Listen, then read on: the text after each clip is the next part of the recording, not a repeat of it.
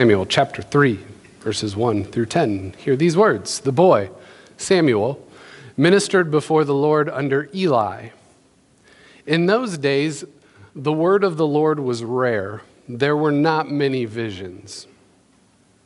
One night, Eli, whose eyes were becoming so weak that he could barely see, was lying down in his usual place. The lamp of God had not yet gone out, and Samuel was lying down in the temple of the Lord, where the ark of God was. Then the Lord called Samuel. Samuel answered him, "Here I am." And he ran to Eli and said, "Here I am, you called me." But Eli said, "I didn't call. Go back and lie down." So he went back and lay down. Again, the Lord called, "Samuel." And Samuel got up and went to Eli and said, "Here I am, you called me." "My son," Eli said, I didn't call.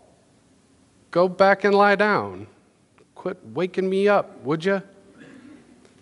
So he went back and lay down. Again, the Lord called, "Samuel." And Samuel got up and went to Eli and said, "Here I am, you called me." "My son," Eli said, "I did not call. Go back and lie down." Now Samuel did not yet know the Lord. The word of the Lord had not yet been revealed to him. The Lord called Samuel a third time, and Samuel got up and went to Eli and said, "Here I am, you called me." Then, Eli realized that the Lord was calling the boy. So Eli told Samuel, "Go and lie down, and if he calls you, say, 'Speak, Lord, for your servant is listening.'" So Samuel went and lay down in his place. The Lord came and stood there, calling as at other times, "Samuel, Samuel." And Samuel said, "Speak, for your servant is listening." Oh, I love that. Did you catch the difference there? Just real quick, this is a freebie, an aside. Eli he comes to Eli, and Eli says, when he calls again, say, "Speak, Lord," which is the name of God. Yahweh is sometimes how we do it. Hashem in Hebrew, which translates as the name, because Hebrews won't say the name of God. He says, "Speak, Hashem, for your servant is listening." He goes back and he lies down, and the Lord calls, and he's like, "Speak, for your servant is listening." It's almost like there's this little bit of skepticism there that he just can't quite get past. "I'm not really sure if this is really God. I'm not really sure." So he's like, "Speak, for your servant is listening." I love that. I might talk about it a little bit later, but I love that part of that story because it's like, do we really know? Is it really there? Is it really God? Now, here's the deal. I think one of the best ways for us to approach the Bible is to treat the Bible almost as if it's a living thing. I don't want to say person because we don't want to elevate the Bible to become like the fourth person of the Trinity, which doesn't make mathematical sense, as if the Trinity made mathematical sense anyway. So we don't want Father, Son, and Holy Spirit and Scriptures. No, Scriptures are below God. So I don't want to go that far, but I do want to say that with enough practice, the Bible can become sort of like a friend, almost like a companion with us. Like you notice things about a friend, and you're like, "That's curious, that's interesting, I want to know more about that." When you read the Bible, you can come to it in such a way where you notice things that are curious and interesting, and you just want to know more about it. And so you can actually have conversations with the Scriptures. You can ask the Scriptures questions. Like if you notice something that's curious or interesting, you're like, "What is that doing in there?" In fact, I think one of the best questions that we can ask of the Scriptures, of the Bible, is a very simple question. It's one word, 3 letters. Why? When you ask the question why of what you find in here, it opens up all sorts of things for you and for all of us. Why? So I think one of the best ways for us to approach Scripture is almost like that of a 2 or 3 year old child who always asks the question, "Why? Why? Have you ever been in a room with a 2 or 3-year-old who constantly asks, and after a while it's like, oh my goodness, but you can't deny that the curiosity there is just absolutely amazing. So we go to the scriptures and we ask why, and we just sit there ready to sort of soak in whatever it is that comes from it. And I have to let you in on something. Whenever I prepare for, it's essentially what I do every time I prepare for what I'm going to do on a Sunday morning. I'll read through the scriptures and I'll read through it and I'll read through it, and eventually a why will come up. I'll notice something interesting. I'll notice something that's curious to me, and I'll be like, now, why is that in there? And when I was preparing for this morning, the why question came almost immediately in verse 1. And maybe you caught it too. There's a really curious line in there that makes me go, what? Why is that in there? So let's start at verse 1. The boy Samuel ministered before the Lord under Eli. In those days, the word of the Lord was rare. There were not many visions. In those days, the word of the Lord was rare. Now that's interesting and curious. Why? The word of the Lord was rare? The word of the Lord was never rare. No. The word of the Lord was never rare, at least according to what the Hebrews believed. To the Hebrew mind, the word of the Lord, no. That's never rare. Let's think about how the Bible starts.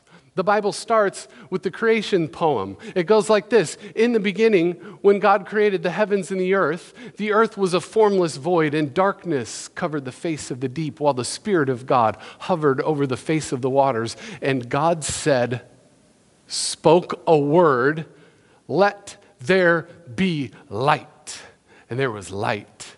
And God saw that the light was good, and so he kept speaking. He kept talking. He kept saying words. And as he did, the whole universe was born.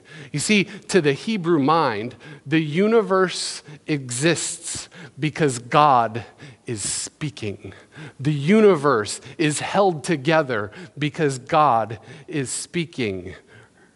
Right? It saturates, the word of the Lord saturates every fiber of every being, every single thing that exists. It's the word of God, according to Hebrew thought, that holds the whole universe together. That's how close God is. God is constantly speaking. Paul, when he wrote one of his little letters that we now call Colossians, he picked up on this idea when he said this: in him, Jesus, the Word become flesh, in him all things hold together. The word of the Lord is rare? No, it's everywhere. And it's never rare. So why in the world would this person, this Hebrew, understanding that, write these God-breathed words about the word of the Lord being rare? That's a legit question. Why? The word of the Lord was rare? It was never rare. It was everywhere. Why would he write that? Well, maybe. I have an idea. Maybe, just maybe, the word of the Lord was there. Just nobody was listening.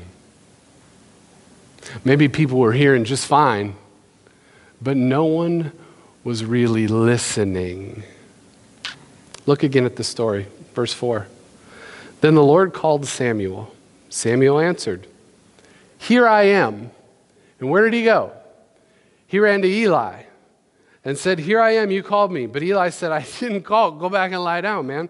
So he went back and lay down. Again, the Lord called Samuel. And Samuel got up and went back to Eli and said, "Here I am. You called me." "My son," Eli said, "I didn't call. Go back and lie down." Now Samuel did not yet know the Lord. The word of the Lord had not yet been revealed to him. The Lord called Samuel a third time, and Samuel got up and went to Eli and said, "Here I am. You called me." Now, I don't know about you, but it seems to me that Samuel has some sort of hearing issues. He seemed to be hearing okay, really, but was he really listening? I mean, who knows? Maybe he had a lot on his mind, right? We'll call it background noise in his life. He had a lot going on. It was the middle of the night. Have you ever gone to bed at night and you're like thinking about all the things that you're trying your best to sleep, but you're thinking about all the things that you should have gotten done that day that you just didn't get done, or you're thinking about all the things that you have to do tomorrow or the next week that you're like overwhelmed and you get stressed out and anxious and you can't sleep? Maybe Samuel was like that. He was laying there in bed and he was thinking about all the things that he should have gotten done for his master Eli that day, and he didn't have time. Or maybe he was thinking about all the temple duties he would have to do the next day, and it was making him anxious. He seemed to be perfectly ready to hear a word from Eli, but he wasn't ready to hear a word from the Lord that day. He wasn't ready to hear God call his name. Maybe the background noise of his life, all the stuff that he's responsible for and has to do and didn't get done, maybe all of that was sort of preventing him from hearing the word of the Lord. Since I thought Samuel was hard of hearing, I thought I'd do a little research too. You might think this is strange, but that's fine. I thought I'd do a little research to see if I could help him out. So I studied up on hearing aids. I did, I know. According to the internet, which is always right, more than 28 million people in the United States suffer significant hearing loss of some kind. Hearing loss is the third leading disability behind arthritis and hypertension. 28 million people in the U.S. suffer some sort of significant hearing loss. That's a really significant number, don't you think? And the best solution so far has been what? Hearing aids. Now, hearing aids work like you think they work. There's a microphone, picks up the sound. There's an amplifier, amplifies the sound. And then there's a speaker that is the output of the sound. Some of them work with an analog signal. Some of them work with a digital signal. The digital signal is somewhat clearer. Clarity is the goal. You can actually go into the doctor's office and they'll program your hearing aid if you want them and need them according to what works for you, according to what you like and according to what you dislike. I think that's fascinating, right? And hearing aids actually treat different sounds differently. They treat really soft sounds differently than they treat really loud sounds. But isn't that cool? It's amazing. Now, but the one thing that hearing aids can't do is filter out background noise. Some of them are getting to the place where they can begin to do that okay, but hearing aids can't filter out background noise. In fact, they make all noise easier to hear, right? So it increases your awareness of all sounds. So for someone who is fitted with new hearing aids, suddenly they begin to realize that footsteps make noise. It's like, oh my goodness, forgot about that. Refrigerators have motors. Like the dishwasher, when it runs, it makes noise. Some computers have fans, and when they run, it's really loud, and you can hear them. Again, so when a person is fitted with hearing aids, guess what has to happen? Your brain has to relearn, I love this, how to focus again. How to hear the things you need to hear while filtering out the things that you don't need to hear. Isn't that amazing? Your brain has to relearn how to focus again. Where am I going with this? I think we all find ourselves in that place because we all have a lot of background noise in our lives, right? We have a lot going on. We have, in this culture, we have this phrase that's become a favorite phrase that we like to say, and we say it often. It goes like this: I'm busy. You ever said that? I'm busy. We're busy. We're all busy. Busy people. We're busy with home stuff. We're busy with work stuff. We're busy with family stuff. We're busy with friends stuff. We're busy with school stuff. We're busy with kids stuff. If you got kids, your kids run your life. You're busy with all kinds of stuff. busy, busy, busy. And most of it's really good stuff, too, right? Most of it God cares deeply about. But all of that stuff at some point can become background noise that makes us sort of oblivious to the voice of God, makes it really hard for us to hear the voice of God. And with all that background noise, sometimes it's hard for us to stop long enough to actually listen for the voice of the divine. Like, we hear a lot of things, but are we listening? Like the brain inside a person who just fitted with new hearing aids. We have to learn how to focus. We have to learn how to focus. In fact, I think we spend our entire lives learning how to do this. Focus on the ever-present Word of God that holds all things together. Even all of our busyness holds all of that together too, which means even in the middle of all of our busyness, God is still speaking, holding it all together. But the question is, are we listening? Really listening? So let me tell you a story. Late one evening, there was a theology professor who was at his home office preparing lectures for the next day. He took a small little break and shuffled through some mail and began throwing the extra mail away. And then he came upon this magazine that wasn't even addressed to him, but it was delivered to him by mistake, and it caught his attention.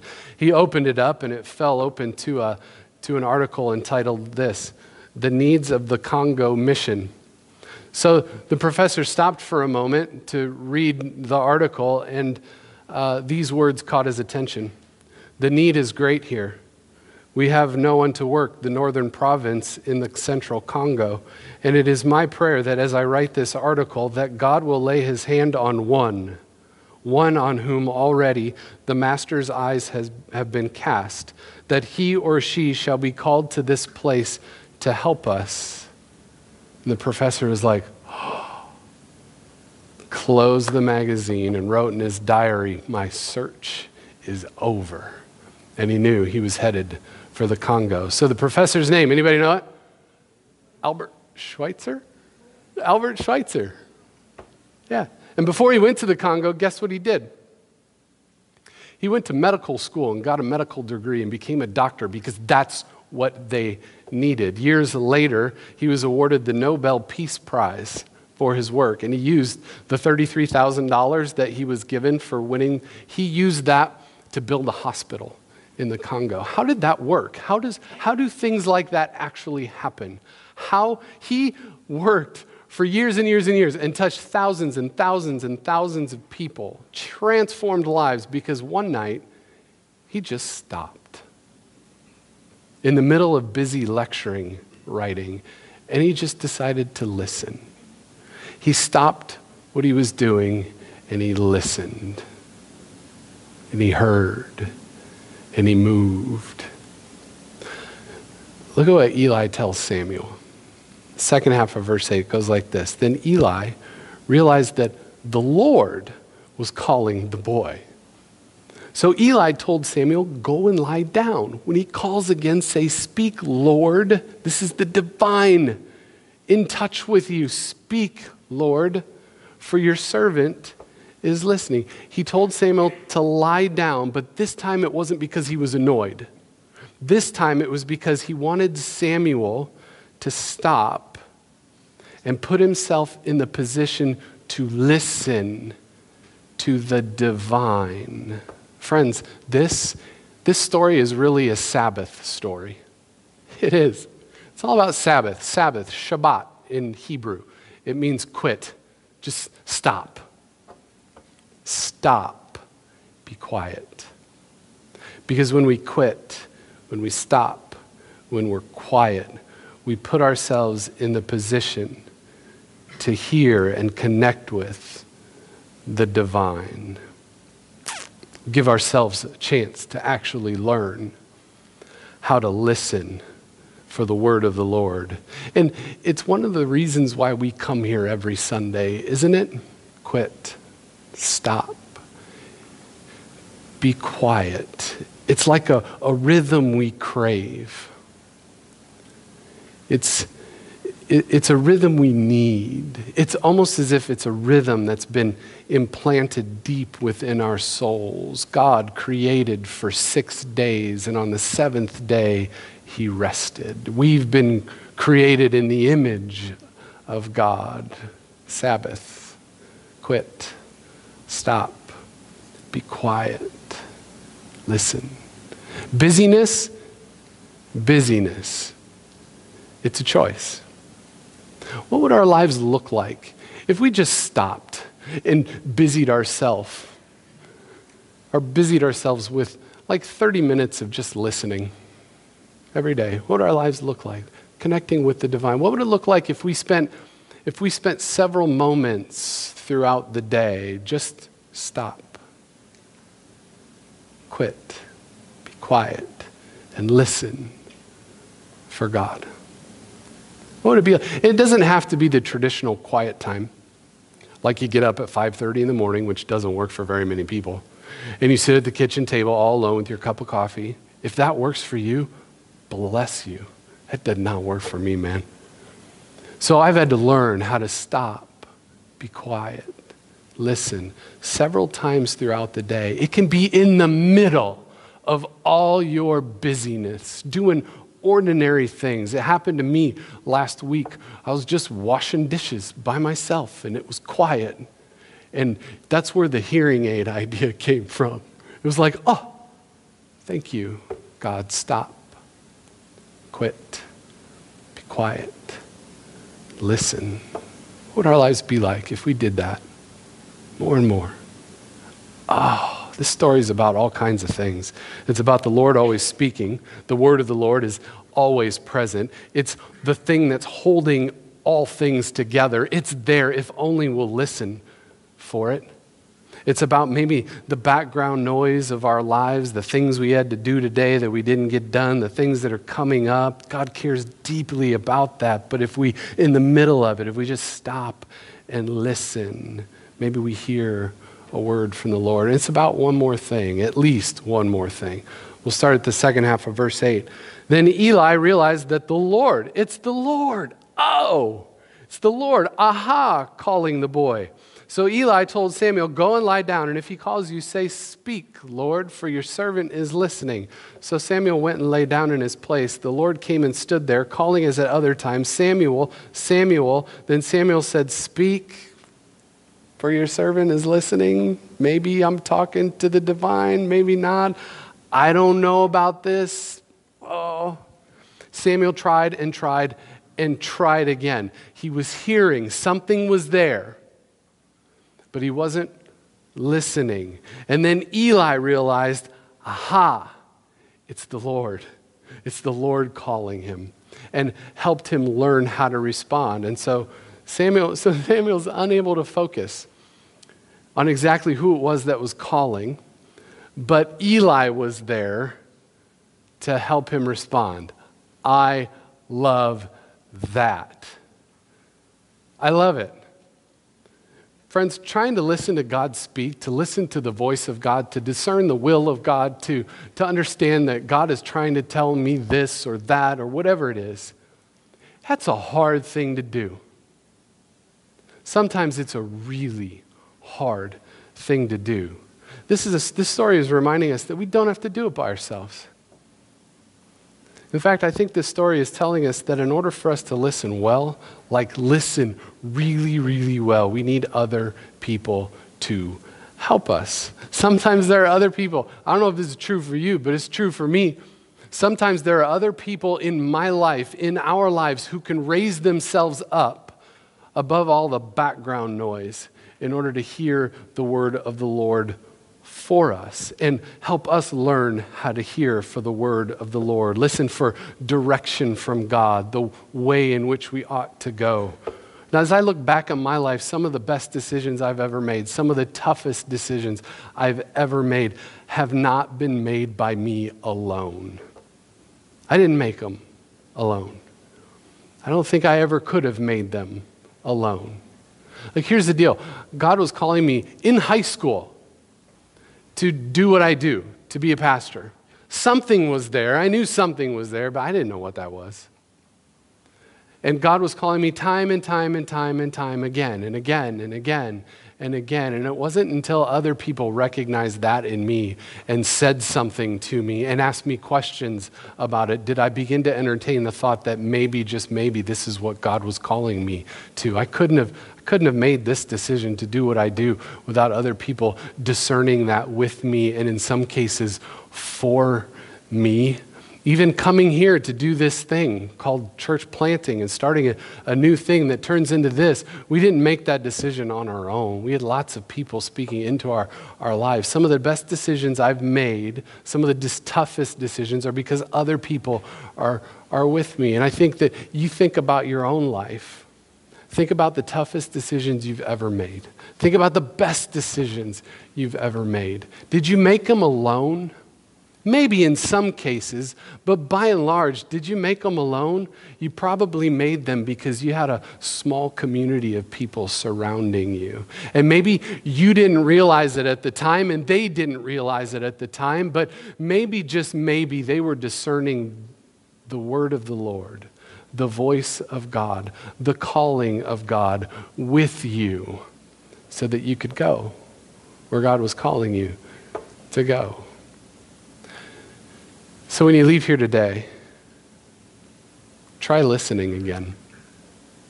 Go, listen, learn how to listen. Learn how to listen again and again and again. If you want direction, if you want purpose, if you want to know which way to go, just quit for a bit. Stop for a while. Be quiet. Listen. Grab some people, some trusted friends. Ask them what they think. Lean into them. Say, "Speak, Lord, for your servant is listening." And you'll probably get a word eventually. Let's pray. God, thank you for all the ways that you touch us, for all the ways that you communicate to us, for all the ways that you speak to us. Sometimes, oh God, it's hard. And sometimes we, like Samuel, aren't quite sure if it's you. We don't know if we're actually communicating with the divine, the creator of the universe, and so we hesitate. Sometimes we're hesitant to even call out to you and say your name, and yet you speak anyway.